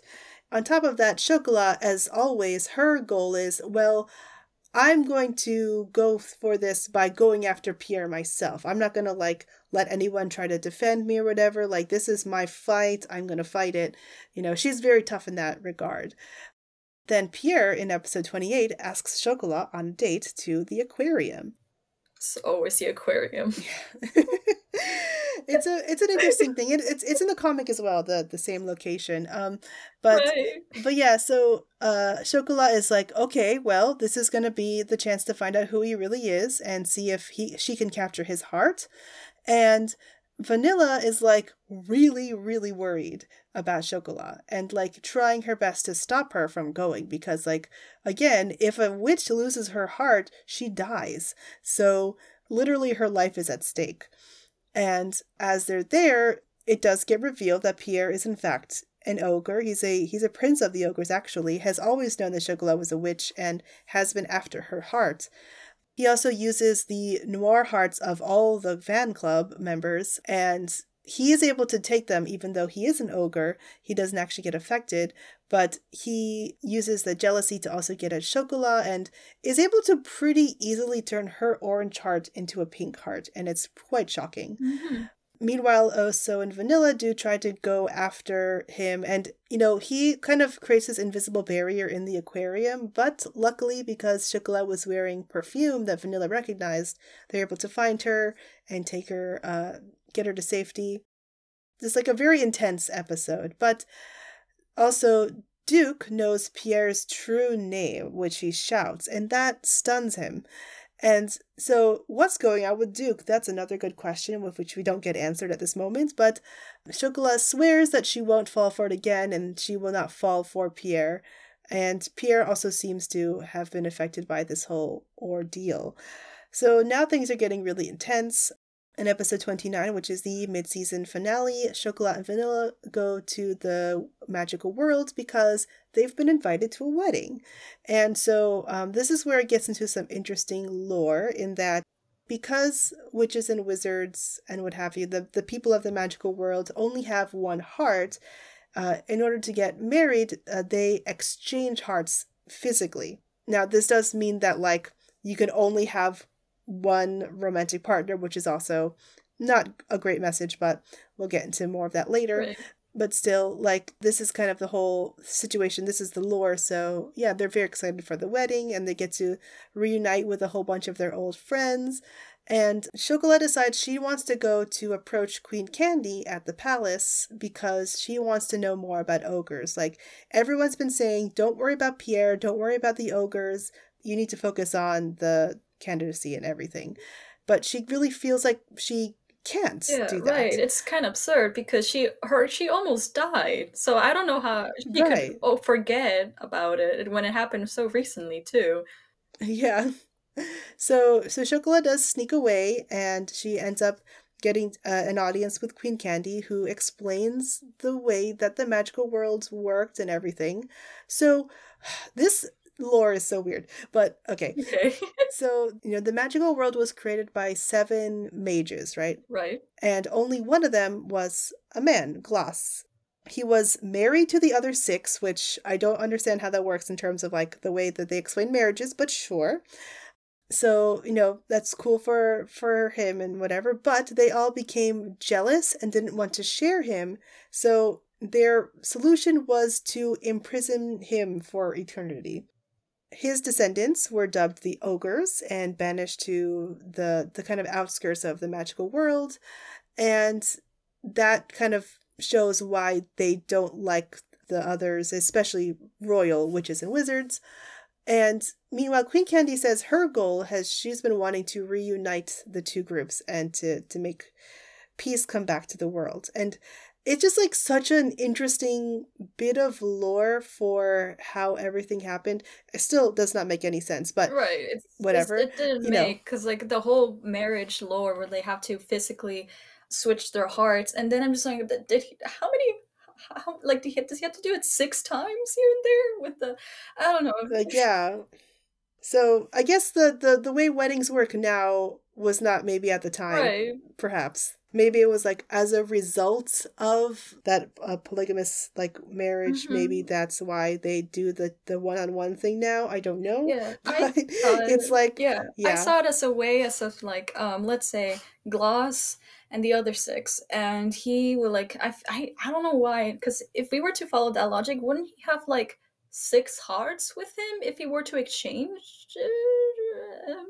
right. But even then, So perhaps there was just no exchange whatsoever. yeah, I'll have to do Yeah. the math after this. I'm curious now.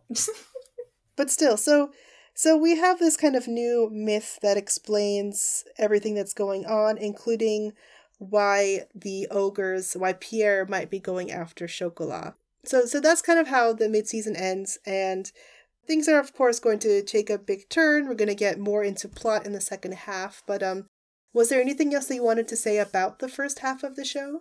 I guess one final thing, which again I don't remember the exact episode it was in, but I remember this specific scene where Chocolat and Vanilla, because I really do appreciate their dynamic very much. Because usually in sorts of scenarios where the 2 main characters are in a competition with one another, they're most likely that the rivalry is like a lot of bickering here and there. They try to one up for each other and stuff.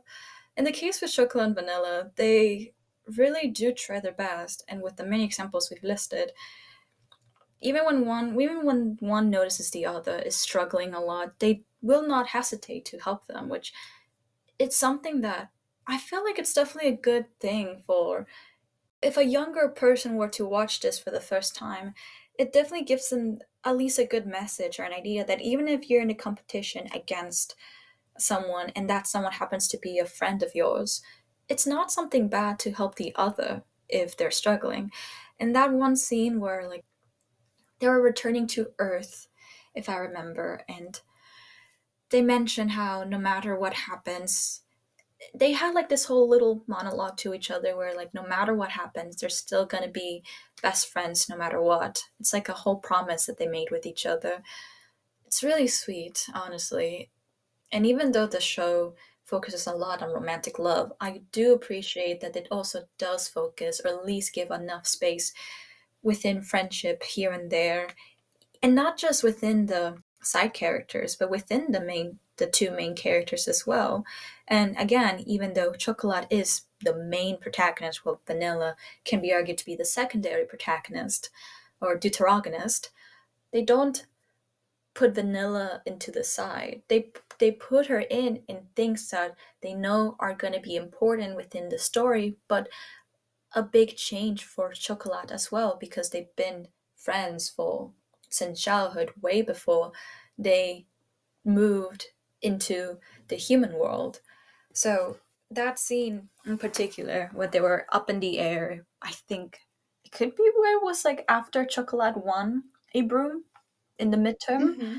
but they were flying in the air and they were so happy together. And I think I kind of cried in that episode too, because it was generally really sweet. It was like I cried tears of joy, and it's like I just love dynamics like that. Something so simple as of holding hands, looking at each other, and wishing, and just for wishing for the best for your friend or anyone you care about, whether it may be.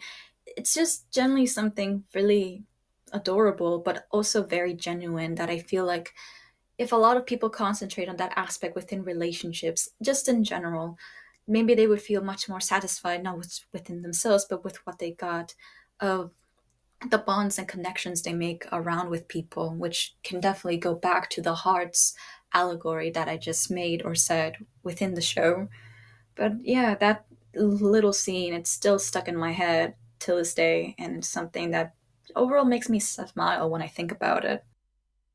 Yeah, I think again their friendship, it's such an interesting, like it's really the core of the show to me. Like Mm-hmm. it's so important that they remain friends the whole time. Like that is something they promise each other. They're always looking out for each other. They don't really get into a lot of conflicts that like aren't easily resolved. Like they do have some conflicts, of course, but it's never something that has goes so bad as to like you'll think that they'll never become friends again, right? Like it's always solvable. It's always like technically silly stuff, but it's always just like, Right. once they talk it out, it's just very sweet and very good. Mm-hmm. I appreciate their dynamic a lot. They're just so cute. Yeah. So I guess we kind of briefly mentioned it already, but like the general problematic elements of this show Ooh. Yeah. kind of go into I mean, part of it is just like the whole concept of the like monetizing of love and it being the goal of these 10-year-old girls to Right. make boys fall in love with them. Like for one thing, it's the fact that it's can only be boys. Like they kind of do, with both the friendship heart and the rainbow hearts, things are better, but it's still like there's no possibility of Right. the girls being a romantic interest. And of course, this is talking in a very binary sense, which is also, yeah. But like there's that aspect of it in the first place. And then on top of that, they're very young. I do think there's a reason for their youth. I would have to go into interviews with Moyoko Anno for why she decided to do this with this series, but I do think the main reason why they're so young is probably just simply because that way it's kept to being only romantic with them. Right. Because if they were older, then there would be the possibility, like, people would have the notion at the very least of like sexuality, and like that just really isn't a thing in this series. Like there's an episode where Chocolat does get these shoes that make her age, Yeah, and I she does thought of try to that be episode sexy. as well. When you mentioned problematic, I thought of the shoes episode where she ages Mm-hmm. up. It's something. I think it's okay because it's still like from the perspective of a child and True. like nothing happens, and it's like Pierre was never going to do anything. He knew it was Chocolat the whole time, for sure, Yeah, right? definitely. So like there's nothing weird in that regard, but it was just like such an odd reaction. But again, it's just like that.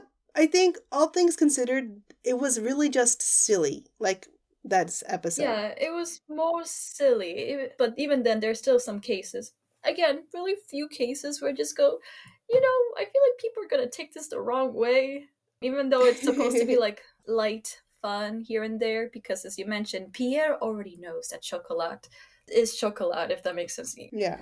But I definitely do understand why people are gonna find that episode weird, because even though it's not the first time where like a little girl becomes or transforms into a much more older version of themselves. Like when I think about it, I first think of Miki Momo or Kumi Mami, where like they become a little bit more older. Mm-hmm. But because this is a concept of stealing hearts, and I believe in that episode she was trying to steal loves of older guys, and even though they didn't know it was a 10-year-old Right. disguised as an older girl, it still is still questionable of why you chose that Yeah. directional. Well, at the very least, like Yeah, she's doing it for, the purpose of going after yeah, Pierre. that's good And because she she gets she like shoot away the guys. It was she was just like not paying attention to anyone else, even though she could have easily captured a whole bunch of hearts that that's day. true. She just like was very laser focused on Hmm. Pierre. So, all things considered, and again, like mentioning those series and all the other shows where a young girl ages up and there's romance involved, it always gets messy. This is like the best possible Right, that scenario for that, I definitely. think. Because usually when it Yeah. comes to a little girl, again, this guy sort of aging up, and then there's romance involved. This is definitely the best scenario because at the very least it's silly. It's good to be at least, concerned or aware about its direction, but compared to other scenarios, this is definitely the much more safer option, if that makes Hmm. sense. But yeah, no, I definitely agree with you there. Yeah. I think that there's this aspect, and it happens a lot in a lot of other shows, even up to like the present day, where if you wonder why a character seems almost too young to be dealing with the things they're dealing with, I feel like it's usually a case of wanting to keep the story more innocent. Hmm. So, like, for example, because like this show was very heavily influenced by Megu-chan. Megu was 14, and her show is like very, very different in that there's a lot of sexualization of her character. She's put into various states of undress throughout the show, and like that's just like something that is like not possible in Sugar Rune. It just Right. like can't happen because they're so young. So I think that was very intentional, especially because Moyoko Anno does do very mature comics sometimes, and she's done comics with like very adult characters. She's done comics with like sexual situations, etc. Like she's not afraid to touch those topics. She's just like very careful about in this particular series, which is for Right. girls and like stars a bunch of 10-year-olds. Like she is able to, keep it to that. That's something I appreciate about her. Like she has a variety of different kinds of stories when she wants to make what she's very Right. intentional. That's good, actually, that she's aware Yeah. that the main characters in Sugar Rune are not old characters, but rather they're literal children. So that's good to hear, honestly. Yeah, I think that even though it seems like, wow, why are they going after hearts, etc., it's like, well, if they were older, it would get into like weirder That's stuff, true. which they avoided by making them 10. So I think it works for that Right. reason. Yeah. I think another theory that I also had is that they also do focus on, because they're 10, they're still discovering a lot of things. It kind of makes sense why they made them young, because usually at that around that age, you're basically still discovering a lot of stuff within your youth. So them making them young, again, makes sense in terms of discovering your own emotions and the emotions of others, especially when it comes to love. And I definitely know that when I was 10, I definitely was trying to understand or discover love, and basically overall romantic too, because I mean, in my youth, I still do not, I never felt any romantic attraction towards anyone. I came into the conclusion that I only am going to be romantically attracted to someone when I form a special bond with them. And it took me years, I would say. But yeah, definitely at the age of when around youth, you're still discovering a lot of stuff, especially questioning your own sexuality here and there. In terms of 10-year-olds, you're definitely questioning the approaches of it and understanding the concept of it. So I do believe it's nothing new for a 10-year-old to want to understand it better. But again, understandably so, why people are going to be question or at least find it questionable of this approach. But on the very least, as you mentioned, I do appreciate that Moyoko Ano wrote it in a way that's mature and she is aware, writing the two characters, Chocolate and Vanilla, to 10-year-olds or children, in a way that she is aware that she needs to be careful with this sort of stuff, you know? And that's, again, a relief to know that she is being aware of this. Yeah, yeah. This is me speculating mostly. Like that's what it seems to be like Right. because I am a big fan of her work and I've read quite a few of her comics. It is very different to read one of her stories that feature children and read one of her stories that don't. Hmm. It's great. She's one of my favorite comic book artists. She's a huge influence on me. So, yeah, but Okay. like I think it's good to have that separation. And I think that like it's really great that, just thank you for sharing about like your own experience. I think it's really No good problem. that thinking about like as a thing for kids, but also And it's like the audience itself is going to usually be around their age and stuff. And I definitely think that kids are thinking about romance already by this age. Like that's definitely not the issue. It's not like putting adult ideas in onto children or anything like that. But Right. it just seems like, oh yeah, everyone could fall in love with these two girls and stuff. I don't know. I know. Yeah, it's Yeah, just I get it. it's one of those things where it's like you don't have to think too hard about it. It's just a silly little idea in a contest and a this homage to this past series. Because I think for the average Japanese person like watching Sugar Rune, like adult wise, they would recognize this as having been a reference to Megu-chan in so many ways, and but still being a much like cuter, sweeter, sillier version of it. So Hmm. it's a net positive. Like there's things it's like you have to think about it for a while, but I do think overall it's good.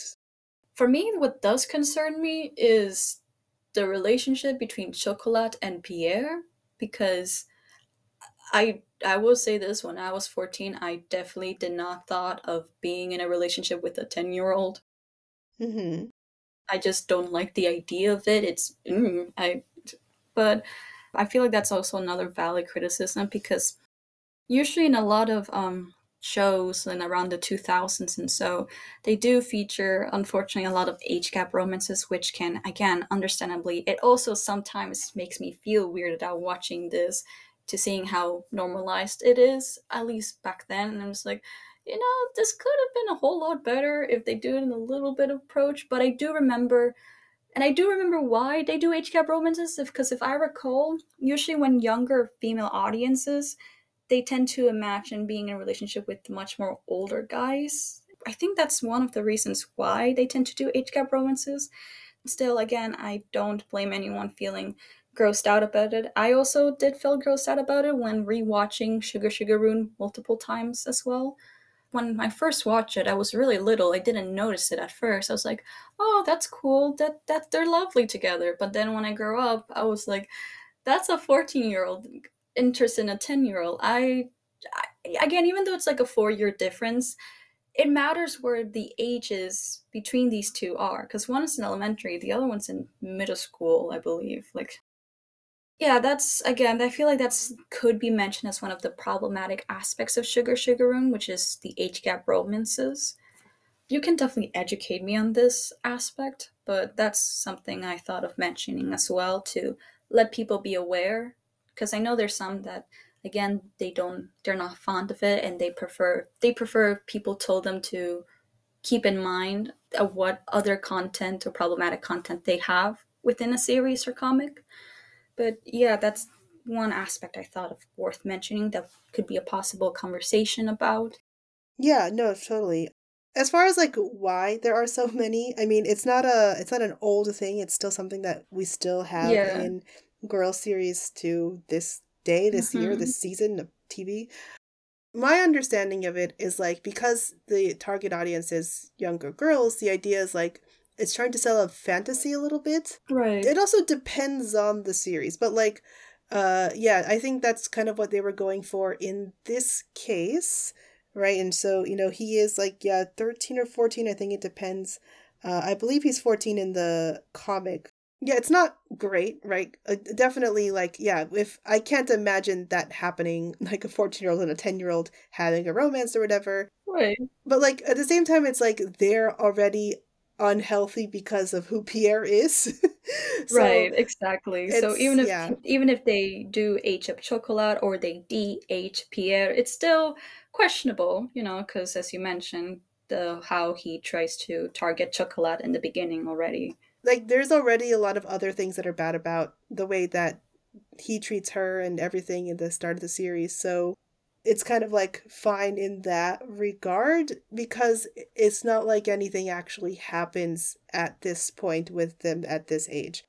The attitude that he has with chocolate, I also do think also comes with the fantasy of a younger audience, specifically girls, because I think he was titled or nicknamed as the Cold Prince, if I recall correctly. And Yes. it's definitely a common thing within media tropes where the cold character has a secret dark past or mysterious side to them that the main character is trying to figure out. And usually the main character is quite the opposite. in terms of personality that differs the cold prince trope. In fact, I can even argue that within the way he acts, he might be not just a title for his character, but just overall the kind of love interest that many people dubbed that has the same sort of attitude as Pierre.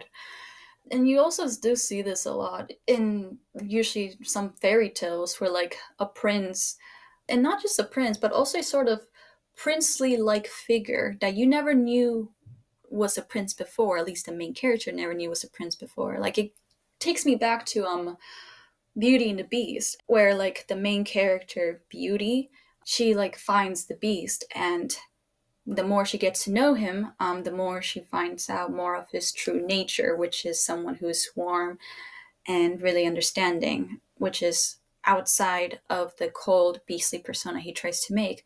Which also comes back to the ogre idea, which I find it funny how, even though they're called ogres, they're supposed to be a little bit more different than the witches and wizards. They still kind of look the same a little bit. Mm-hmm. But it does give me that idea, because even then in the Beauty and the Beast, sometimes the beast is also referred to as an ogre in certain cases, whether it be the audience themselves or in other cultures as well.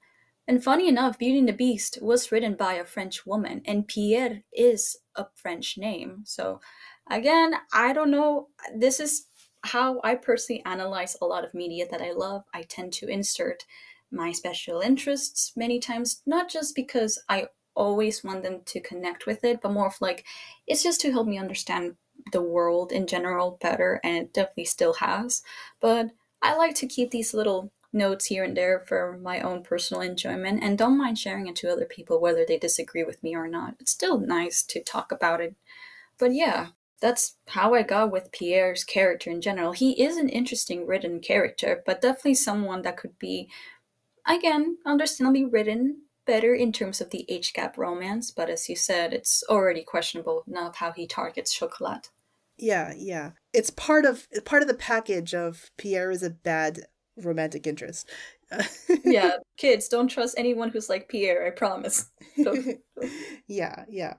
I think that's all we have to talk about with the show, but is there anything else you wanted to mention? Um, I think I've talked a lot about it.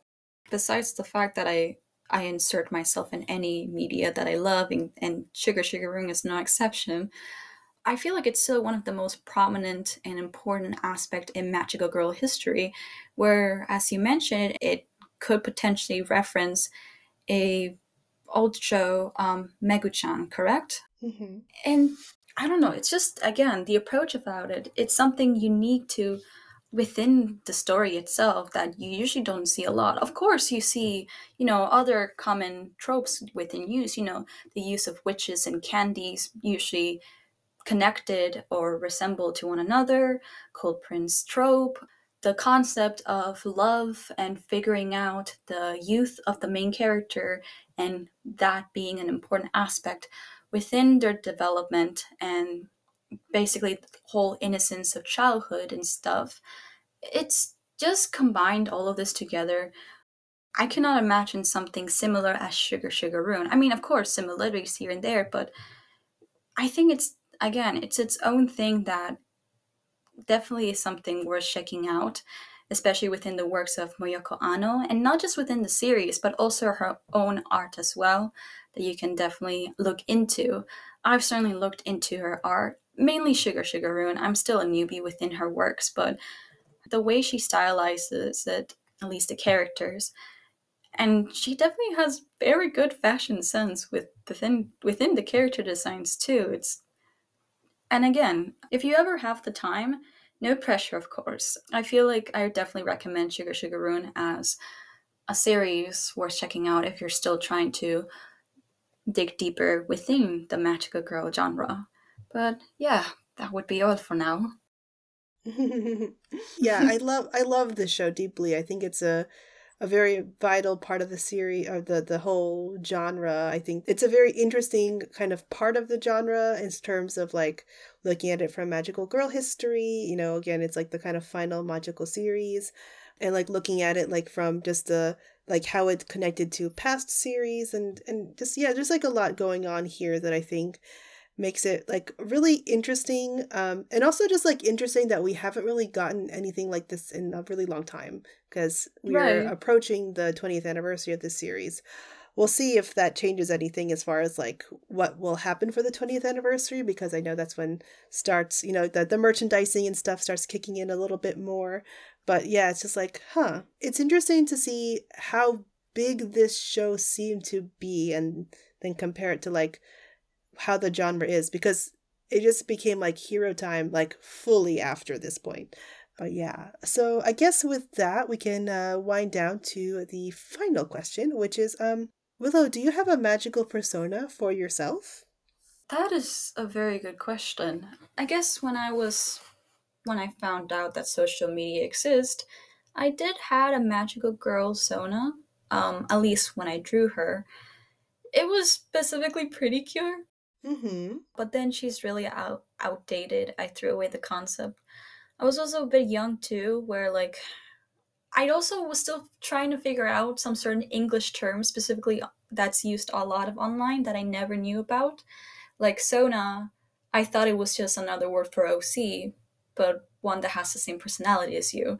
Only to realize that a Sona OC is basically you, in a sense, but in different scenarios here and there. One of the reasons why I scrapped it is not only do I not feel connected with her anymore, she also had a Japanese name. And when I grew up, I was like, wait, this is not okay for me to do. And I scrapped her entirely. Mainly, and also because I didn't know what else to do. I do currently do have a Sona. She is not a magical girl. Instead, she's more like a weeping willow creature, so to say. And she definitely takes much more inspiration, a little bit of Leafeon within the tail here and there. If I were to be a magical girl, Sona, definitely in relations to nature, like and bits of fairy tales here and there. Think of like a storyteller, so to say, that's living inside a cottage like den, so to say, making herself tea and basically recording any sorts of stories that comes to mind. So that way they can keep the characters alive because the characters themselves are people. That's the sort of concept I would go for if I were a magical girl Sona, and definitely still a silly forest creature. But overall, I guess that would be for me as a magical persona. And if I ever have the time, I will probably draw them out. You know. Hmm. Awesome. Well, I do look forward to seeing that if you ever do. Um, Of course. yeah. But yeah, thank you, Willow, so much for coming on the podcast to talk about Sugar Rune. No problem. Yeah, Thank you for inviting me. of course. Where can people find you and follow you online to talk about this show and other magical girls? So far I'm most active on Twitter, and you can find me at dolicehearts. It's a difficult pronunciation, man, but it's quite literal. So that's where you're gonna find me a lot. I do have Instagram with the same username, dolicehearts.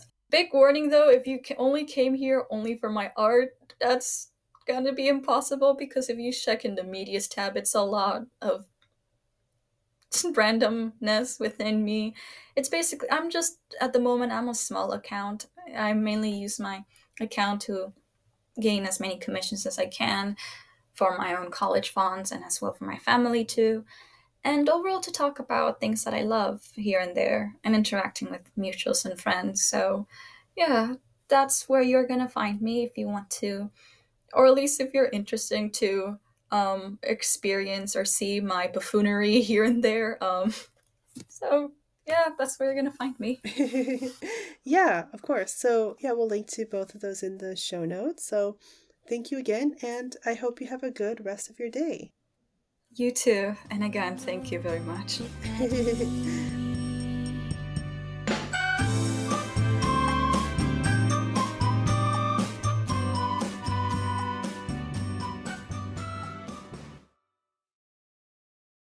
Thank you for listening to another episode of Sparkleside Chats with Magical Girl Ayu.